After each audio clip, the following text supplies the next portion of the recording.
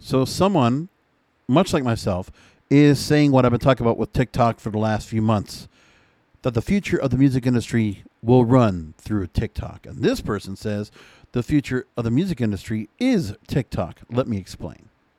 This is from Alan Cross and a website called A Journal of Musical Things.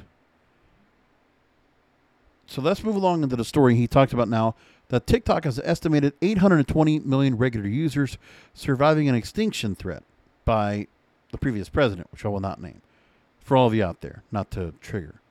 It's the first global social media juggernaut to emerge from China, now having a very significant impact on the direction of recorded music. So they go through the story about how this became, first it was Musical.ly, and then everything changed, and the app got better at learning at what an individual user might want to see, stealthily choosing just the right videos for each person in such a way that everything seemed extremely personalized. So it was slow to catch on in China, but became a hit among American teenagers. And TikTok allowed anyone to cheaply make their own creative short-form videos using nothing more than their phones, complete with effects and a soundtrack. And deals were made with the music industry whereby TikTok paid royalties on the music clips used on the app. And it's worked out there better than anything else. And the app has been one of the most downloaded apps anywhere. The pandemic helped a lot.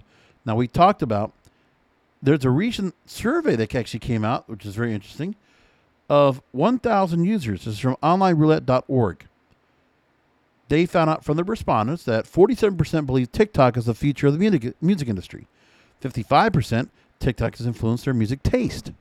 60% use TikTok for discovering new music, ranking second only to Spotify. Nearly 3 in 4 people have discovered a new favorite song through TikTok. I can attest to all these. 40% have discovered a new genre of music. I can't say that, but it has helped me to really appreciate other music out there. I must say that. When it comes to genres, hip-hop at 74%, pop at 58%, alternative at 23%, EDM at 23% are the genres that TikTokers have been exposed to for the first time. 81% of users think artists should collaborate with TikTok creators.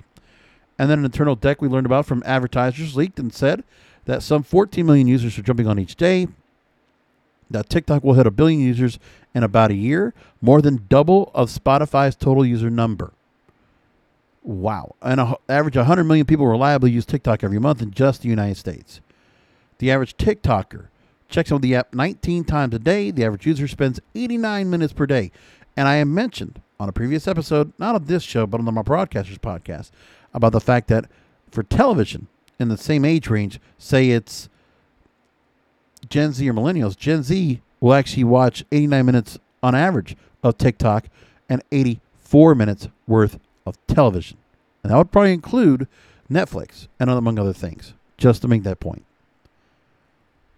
In the demos of users, 13 to 17 is 17%, 18 to 24 is 42%, 34 to 44, 12%, and 7% are over 45. Pretty wide range, by the way. 47% of users said they bought something because they saw it on TikTok. TikTok made me do it. It's very true. And much of the company's growth strategy focuses on creators, certainly more than any social media platform. And they're doing a lot to go and do that. They're offering a department of music partnerships to get dedicated to discovering the emerging artists, navigating through the platform with tips and tricks to improve their reach and popularity, hashtags promoting videos often generated by the company itself in collaboration with an advertiser, and some TikTok stars that people might not have ever heard of have made, in the last 12 months, $5 million. Even a moderately popular star could pull in $20,000 a month, and they are teenagers. The future of entertainment, my friends, are coming from TikTok. Keep an eye out for it.